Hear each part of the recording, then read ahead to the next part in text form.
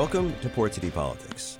I'm WHQR News Director Ben Schachtman. And I'm WECT investigative reporter Michael Prats. And it's Christmas Eve cubed? Eve cubed. All right. Anyway, usually the holiday seasons are a little bit slower time for news, but that's not always the case. So on this episode, we're going to talk about George Taylor Jr.'s appearance at the Greater Wilmington Business Journal's Power Breakfast. Mm-hmm. And then a little news from you, Prats. Yeah, we'll talk just briefly touch on a story I worked on this week. Nothing too groundbreaking, but just good advice ahead of the holidays and ahead of the new year, and really solid advice in general about making sure you're not getting ripped off by scammers. A good thing to think about every day of the year. Yeah, exactly. Scammers never sleep. All right, so let's talk about George Taylor. All right, let's go here. And I will go ahead and start this and just say, well, first of all, we never like to be the news story. And when I say we, I mean most media outlets in general. But in particular, WECT is involved in a story that you worked on, at least tangentially. And directly. So I'm going to refrain from too much opining on this end. I'm not aware of any legal issues or anything to that matter, but I don't want to weigh in on a story that my employer is actually the subject of some of the discussion here. So I'll kind of guide this if that's cool with you, and we'll just kind of start off with tell me a little bit about what this story was about and why this happened now. Sure. So for those who haven't followed along at home, George Taylor Jr. Is a local entrepreneur. He's had a number of startups. He was involved in Untapped and National Speed. Mm-hmm. And, usually he comes into a company and kind of streamlines it, makes it more efficient, improves it, and then offloads it at some point. But True Colors was really his baby. Mm-hmm. And the idea here, I won't go all the way down the rabbit hole here, but basically this is similar to a company like Homeboy Industries, which is the LA-based nonprofit, nonprofit, that hired former gang members and called itself a gang rehabilitation or a gang reentry program. Mm-hmm. They have a number of products that they sell and market, but the idea is, if you've been in the gang life, you probably have a number of felonies. If you want to leave that life, your employment options are incredibly limited. Mm-hmm. And so George Taylor took some of that. He also incorporated some of the Global Cure Violence Global Initiative, another nonprofit, which works with former and active gang members and community members. And without going into too much detail, they have a whole system of ways to kind of predict and look for gang violence and street violence before it erupts. And then when it does erupt, to look at retaliation and try to prevent it on both sides of that. Mm-hmm. So George kind of took from both of those, but his version, True Colors, is a for-profit brewery that would hire active gang members. So there's two things happening in theory inside the building at True Colors once they finally got their location on Greenfield Street. Mm-hmm. One is they are actively making beer. Mm-hmm. It was a light beer. Many people were underwhelmed by it, but they were making beer. They are selling beer that is for profit. This is not a nonprofit charity mission. This is a company. And George was employing a number of people. I believe the base salary was $37,000, $38,000 a year. Benefits, that's way better than most people are going to do at Food Lion. Right. Or, and especially if you've done prison time and you've got felonies. This is a kind of opportunity you might not normally get. Alongside that for-profit brewery, where he's competing on for-profit terms with other breweries, right, is a social mission, which looks like the Cure Violence Global mission, except that it is leaning much more on active gang members. Mm-hmm. So this was the idea. It was announced actually 5 years ago, pretty much on the stage at the Power Breakfast at the Greater Wilmington Business Journal. That's which is why when True Colors went under this year in September for a number of reasons that we'll touch on. Rob Kaiser, who's the publisher of the Business Journal, thought it would be a fitting bookend to have Taylor again appear on the stage and give his version of what happened. Taylor had written kind of an open letter, which was published in the Business Journal in September when True Colors shuttered. Mm-hmm. But this was a chance for him to go into a little bit more detail. It was about a 20-minute talk. So That was, I believe, on the 12th or 13th this month. And if you didn't attend the Business Journal Power Breakfast, I believe you had to get tickets, and there's limited space. Although there were hundreds of people there. Yeah. It's on YouTube. You can go to the Greater Wilmington Business Journal's YouTube page and watch. It wasn't just George Taylor. Rhonda Bellamy from the Arts Council was there. Megan Dennison, I believe her name is, from Cape Fear Collective, gave a good speech. Hannah Gage and Spence Broadhurst from the New Hanover Community Endowment were there. So lots of interesting talks. But George's was of a different type. Yeah, and so what we saw here was I don't want to use the word excuse, an explanation in his own words as to what went wrong, and ultimately where a lot of the blame lies for the failures, for the failures and what happened with True Color. And tell us a little bit about where George Taylor, and just to be clear, everybody is entitled to their opinion, and I don't fault them for that. Obviously, not everybody is going to agree with media coverage and the news. I mean, not everybody's going to agree with our podcast. We know that. Fortunately, we haven't gotten too much hate mail, so that's good. That's good. But look, we're open to it. If you disagree with us, let us know. We're not going to just ignore you or be combative. We do listen to positive to criticism. Yeah, absolutely. I almost said positive, but I mean, like, if you don't sugarcoat it. Just tell us what you think is wrong. Yeah, I promise you, of all the reporters in Wilmington, Ben and I can take the criticism the hardest, I'm sure. Yeah. So tell us what happened here at the Power Breakfast, and who ultimately where Taylor lies at least part of the blame for the demise of True Colors. Yeah, I mean, Taylor laid out what I think I called a parade of misfortune, and this would have sunk lesser companies and less, just to be credit where credit's due, less resourceful businessmen. I mean, there was the pandemic, which just knocked, hundreds and thousands of businesses out of existence. Yeah. There was a number of staffing delays, trouble with the brewing. He had a backup brewery in New Orleans, which was destroyed by Hurricane Ida. Right.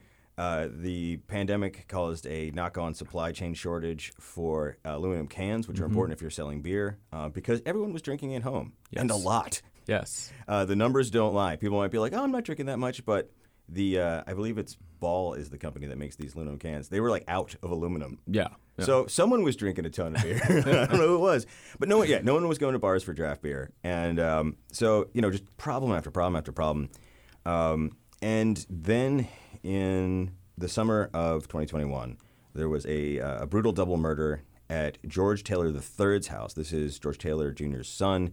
He was the COO. He's a top exec at True Colors. A man named Corey Tyson was living in his house. Corey is a longtime True Colors member and a high-ranking gang member who apparently came to prominence after doing state prison time. He effectively received the mantle of a number of local gang sets and revolving around the Gangster Disciple gang group. So Corey was well connected. Yes. And I've heard a lot of people dispute this, but what law enforcement is saying is that the 3 people they arrested were all affiliated with the Blood Gang or sets of that, and that this was a gang-related killing. I'm not going to go into the criminal investigation of all that. Right. But a high-profile murder at a top executive's house linked to gangs, at least by law enforcement, is bad press. Yeah, absolutely. And I will weigh in on some of the facts here.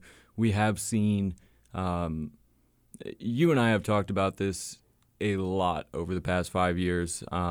Number one, the most difficult thing, and you talk about it, is proving a negative. George Taylor was, has spoke in the past, over the past 5 years, that he believes his system is working, that gang violence, or gun violence in particular, has decreased in Wilmington. You look at police department numbers, which, to be fair, can be very skewed depending on how you put in the data and the change from the NIBRS system. I can't remember what the other one was, but federal crime reporting changes made it a little bit, it skewed the numbers a little. So where the data actually falls on violent crime might not be as clear-cut as sometimes it's presented. especially to like city council and things like that. But needless to say, gun violence, George Taylor says, along with the chief of police and the district attorney, they say it is down, which is great news. But how do you prove that your company is, a part of this, that, working with these active gang members is actually doing anything to solve that? You can't prove a negative, which is why, part of this business model, the social aspect of it, was so difficult to for a lot of people to wrap their heads around, because it's like, you're saying you're doing these things, but does it actually work? And is that related to, increased policing efforts or social, or all of these things linked together? So that's difficult in and of itself. Then you have the pandemic, all these issues.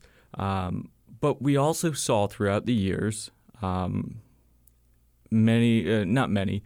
multiple members of True Colors, employees of True Colors, or those at least affiliated in some sort of role. Maybe they were looking for work. I don't want to say definitively that they were linked to True Colors through employment. But we did see some other, gun violence and, attacks on True Color employees, which, if you're an active gang member, it's an unfortunate reality of gang life. There is going to be gun violence when you have, being in a gang is not criminal. Having a gang is not criminal. It's when you participate in criminal activities that things do become, criminal, obviously. But we did see, I believe it was on maybe Red Cross Street, there was a shooting a few years back. And then obviously the most high profile, the double homicide and one other person seriously injured that we spoke about just a minute ago, that you talked about. So all of these things did get some skepticism, where there was probably already some skepticism. We know, you and I both spoke with the district attorney before. I believe we talked with Wilmington Police Department back in 19 about this and whether or not they think it's an effective model. And most everybody in law enforcement that we spoke to, or the criminal justice realm, they applauded the efforts. And they say anytime somebody wants to limit gang violence, and I think you and I agree, I think most people agree, any sort of effort, it's more than you and I are doing right now to go out and start a business and, actively work with these gang members. Credit where it's due. But the biggest criticism was not getting these gang members out of the gang life. There was a very specific reason that Taylor said that was for, which was to have that street credit and go back and, kind of tell the lower ranking members of the gang, like, hey, we're not going to retaliate, we're not going to do this, that, the other. But it did create skeptics. It did create skeptics. And one thing I do want to say there is that there's a fundamental divide between George Taylor and law enforcement in two ways. One is that, during the Power Breakfast, and he gave a specific number, 43% reduction in street crime.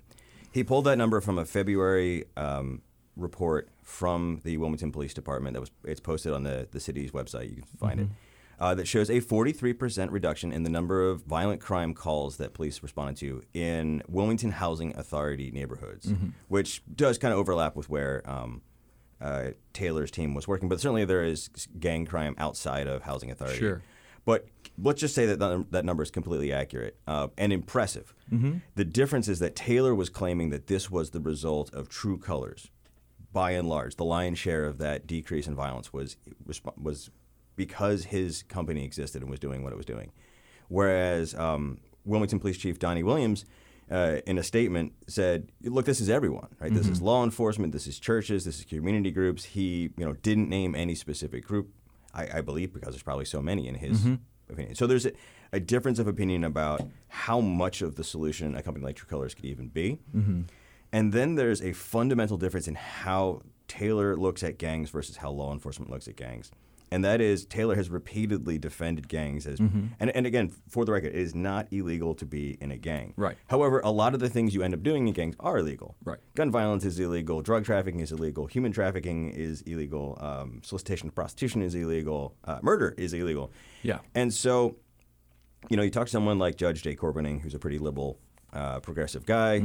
Totally, he's totally understanding where a young person, particularly a young Black or Hispanic person with limited economic options and perhaps a disrupted family system because of years of racist incarceration practices, might turn to a gang for support, for camaraderie, for family, for sustenance, for basic economic survival. Yeah. But, what Corpening told me most pointedly was, I totally understand gangs. I understand why you would join a gang. My understanding stops when they put a gun in the hand of a 12-year-old and send that 12-year-old to either kill or be killed or injured. And that's where the understanding and sympathy for gangs stops for law enforcement, right? Right. And so Taylor never really wanted to, this is my opinion, but in my several conversations with him, including a long interview we did in November last year, he never really wanted to own up to that part of it. He did want to seem cool. And understanding and not square and not part of the establishment. He would repeatedly say, the old ways, we can't arrest our way out of this, but law enforcement doesn't get it. We need new innovative solutions. He was trying to bring that tech disruptor, Silicon Valley, move fast and break things attitude to the problem of gangs. And that was captivating and seductive for some people, but the problem is gangs do bad things. Yeah, exactly. And I think that's where I'll speak for myself. That's where I've always, questioned the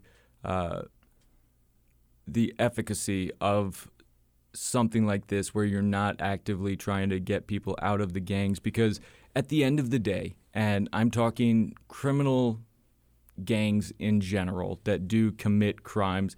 We can be talking, motorcycle gangs. We can be talking, Hispanic gangs in L.A. We can be talking Bloods, Crips, whatever it may be.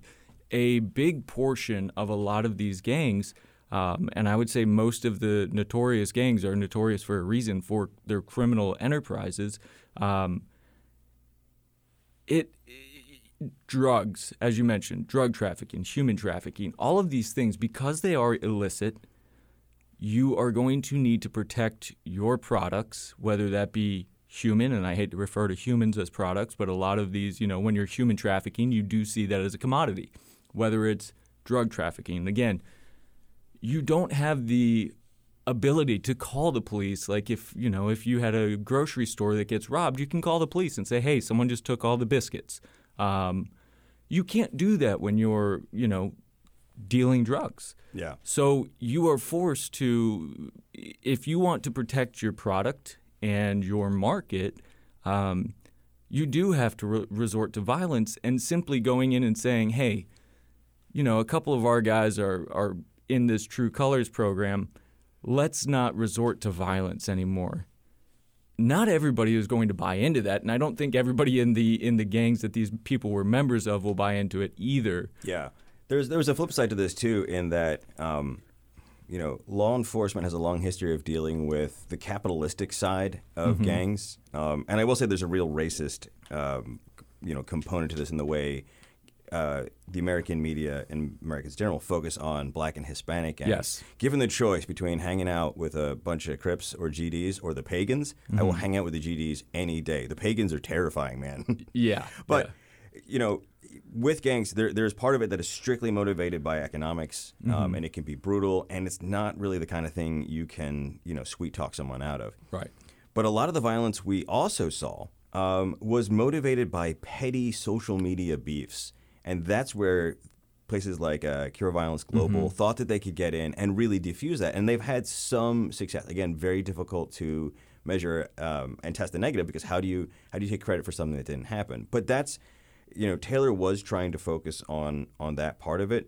He was very, there was a black box around how that part of it worked. And so it's very difficult to evaluate what he's doing. Yeah. So all of this to say, there was some earned skepticism about his business model on the social side.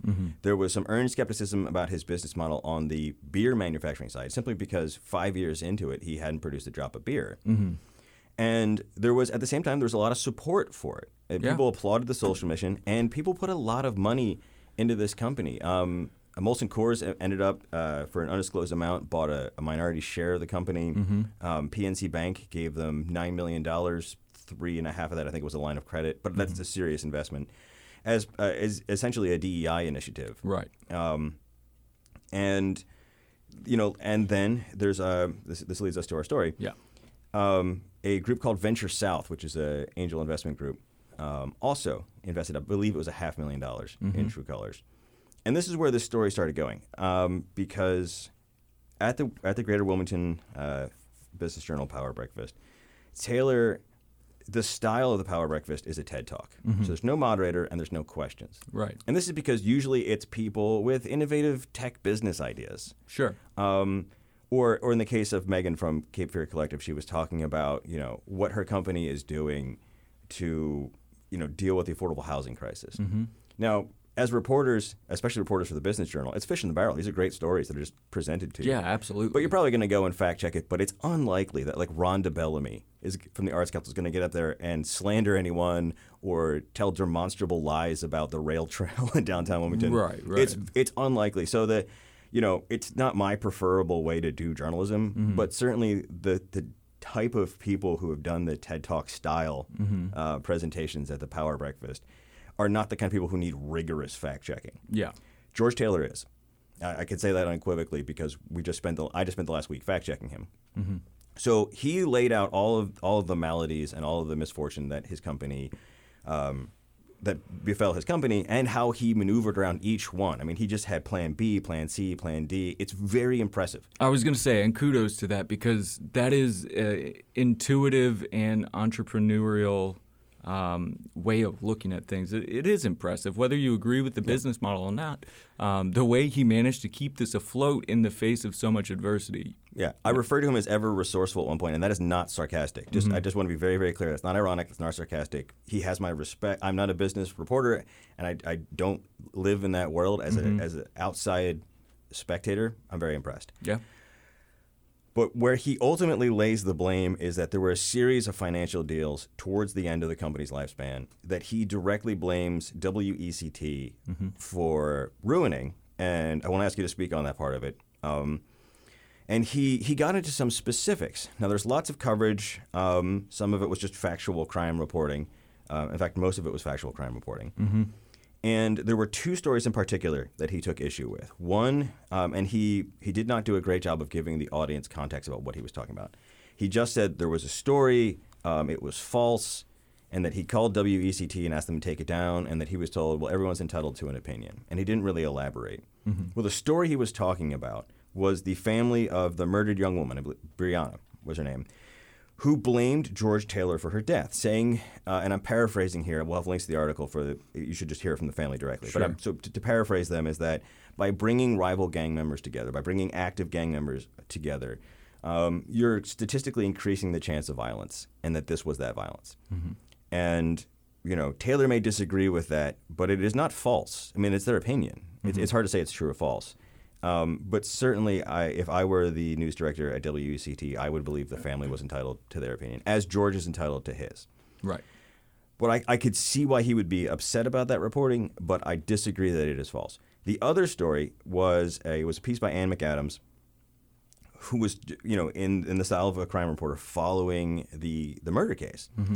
And there was a detail that became a headline, was that George Taylor III, so George's son, his cell phone was seized. There was and the story that we're not totally clear about was it appears that he may have let law enforcement look at his phone and then took it back. We're not clear about that. But the fact that it was seized, we have confirmed. It was in these. So just because there was a search warrant written for his phone doesn't mean it was seized. But we have independently confirmed by looking at Superior Court criminal court documents that make multiple references to George Taylor III's phone and stuff they found on it. And we confirmed with the New Hanover County Sheriff's Office that the phone was seized. I heard it directly from Lieutenant Jerry Brewer, who was there, as was I, the morning of the shooting. So I can say with an extremely high degree of confidence that GT3's, as they call him, George Taylor III's phone was seized by law enforcement, or a large number of law enforcement officials have committed fraud upon the court by lying in search warrant applications. It's possible, very unlikely. So when George Taylor stands on stage and says that WCT published this false material, knowing it was false, that's a serious charge. And so I did speak with Brad Myers, your boss, and all the aforementioned. I spoke with Ann McAdams. I went to court. I pulled documents. I talked to the sheriff's office. if there was any way in which I could find that George Taylor was, had some legitimate grievance here, that would have been a tough conversation with ECT because they're a media partner, but we would have had that conversation. But I couldn't find any evidence. This was reporting pulled right from the search warrant, words taken directly out of the mouth of Sheriff Ed McMahon. It's very hard to see any cracks in that reporting. So for Taylor to get up there and say that in front of a crowd of 500 people and accuse WCT of effectively lying and slandering him, he said bordering on slander, but his point was clear, while also saying, "Oh, I'm not blaming them," but then explicitly laying out how his financing deal would have worked had it not been for this reporting, which he is claiming is false, is a hell of a charge to make in public. So there were two things here. There was the importance of fact-checking George Taylor because the format of the Power Breakfast does not allow for that. Right. And there was the question about the Greater Wilmington Business Journal giving him the stage in the first place. Because in the middle of his speech, George called on a room full of powerful, well-connected business and community leaders to, quote, be skeptical of the media and stop supporting, and he doesn't explicitly name ECT in this particular quote, but it's clear he's talking about them, people who have traded journalistic integrity and the community's welfare for clicks and money, I think is what he said. It's a rough paraphrase, but we have the audio clip in the story. You can hear him say it himself, so don't take my word for it. Yeah. With no pushback. That was, to be frank, that was stunning to me. And I've talked to many people who were at the Power Breakfast, and they were stunned. I received a couple phone calls from people who, in the past have been either indifferent or supportive of George Taylor that called me, and they were like, that was concerning. Yeah. So, look, we then had a pretty tense and candid conversation with Rob Kaiser about giving him that platform. And to Rob's credit, he said, look, we're not going to preemptively censor people. We don't ask them to run their scripts by us. We let them say their piece. And they also, even though they charge for entry, they make all of those talks public. Right. So they are serving a public good. George Taylor is on the record. Here's what he said. Here's the video of him saying it. If you don't like it, you can do what I did, which is fact check him and do a story on it. So that's their attitude on that. I feel queasy about it, but I understand. The other issue was that there is a business relationship, in my personal opinion, between the Business Journal and True Colors. And it's not direct, but so Rob Kaiser is he's the regional market director for Venture South, which is the company that invested $500,000 in True Colors.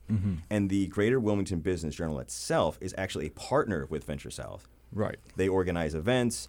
And Kaiser, we went back and forth, and we talked about this a long time, and he gets a ton of credit in my book for being willing to talk through all of this. But the way it works is that they use their connections and influence to get people in the room to talk about promising businesses. They send that information to the headquarters of Venture South, which then authorizes investments. So Rob Kaiser did not personally make any investments in True Colors. And he wasn't actually the one who got that particular group together. I think George Taylor probably had enough connections and pull to arrange that. My concern was that in spite of that, there was no disclosure in articles about True Colors about the Greater Wilmington Business Journal's relationship with Venture South. Because when the Business Journal reports on Venture South, there is disclosure notice. So Rob felt differently than I did on this. And we included it in the article because I think it's important context. But at the same time, I want to say I also had a chance to talk with Vicky Janowski, who is their editor, and I've known a number of reporters there, CC and Scott Nunn, Johanna Still, who do excellent work. And I am in no way implying that Rob lorded over them and made them do positive coverage of True Colors. In fact, as Vicky pointed out, they asked tough questions about the failure to deliver beer on time, about apparent cracks in the financing. They did not go after the criminal side of things, and I think that's fair because that's not really their beat. Yeah, exactly. Business journals doing crime reporting would be weird, even though my old boss, Christina Haley, once worked there, and she's a pretty good crime reporter in her own right. She's the director of WDI now. So, but yeah, look, this is not to impugn their reporting. It's just business journals in general have probably a cozier relationship with the business community than investigative reporters like you. Yeah, absolutely. I mean, I keep my sources close, but also at an arm's length. I make sure, and you do the same thing, because we're not always adversarial. Regardless of what you see on TV, what you hear on here, what you hear on WHQR, we are nice enough people that we do get along with some people in the community. We're willing to put our differences aside, sit down, have a coffee, have a beer, and chat with them. But it's definitely not to the extent. And again, it's not our role. We're not business reporters, so we don't live in that world where a lot of these things are made. At I call it the rubber chicken circuit, which is these conferences and events where you pay $80, $90 for a plate of rubber chicken. But that's important in the business community. We don't live in that world, so we don't have those sorts of relationships. But it definitely brings up the questions as to when you're journalistically, ethically required to, A, disclose those relationships and partnerships. And, if I were to see a county commissioner that I've worked with out for dinner or something like that, that's not necessarily worthy of a disclosure. If I'm related to him, or if I have, my money invested with, let's say the mayor was a investment banker, and I gave him $40,000 I don't have to invest in, whatever he might think is best, that would be, in my mind, a major ethical dilemma that should at a bare minimum be disclosed. Yeah. All I'll say about this, because I've said plenty, is the way it seems to me that many business journals work is that they're often involved with chambers of commerce and local businesses, and that gives them access and insight to write credible, useful, thoughtful reporting on the business community. And when that narrow focus shifts to something that's more of a cultural issue, whether that's reporting on the media or on crime or on local government, I think in general that can be a vice and not a virtue. Yeah, absolutely. One final thing I do want to say, which was interesting when you had mentioned, because I hadn't thought about this before, the TED Talk format. Again, normally we don't have to go through fact check, but the fact is that publishers, and in this case, that would be the Wilmington Business Journal, can be held liable for the things that your people say if you're broadcasting it.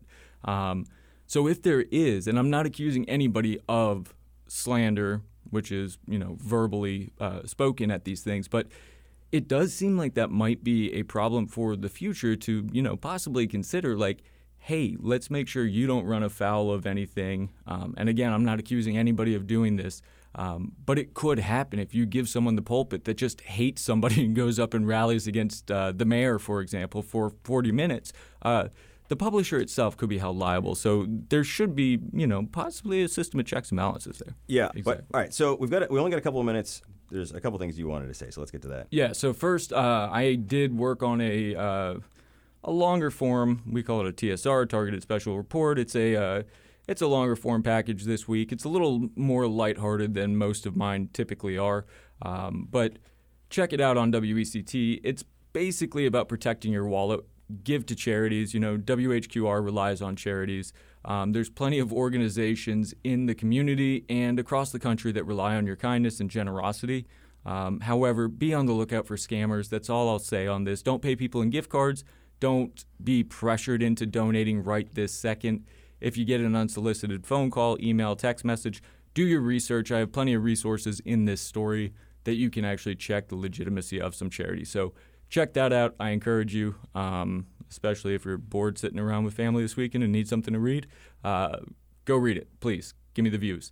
Number two, a little bit of personal news here, and it's a pretty terribly kept secret at this point, so I just want to go ahead and get it out there.